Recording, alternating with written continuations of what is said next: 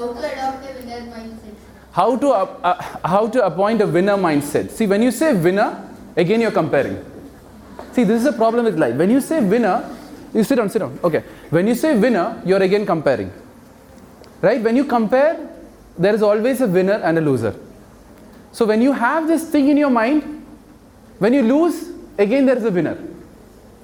As I said before, you only lose when you have lost in your eyes. Which means, yesterday if I didn't improve, you're a loser. If you have improved from yesterday to today, you're a winner. Last year to this year, if you compare your life to this year's life, if you have improved, you're a winner. So all basis, if you're improving, you're a winner. Full stop. Why do you want a winner mindset? Is you keep competing yourself every day. Everyone sitting here over here is a winner. Yeah, got it? Okay.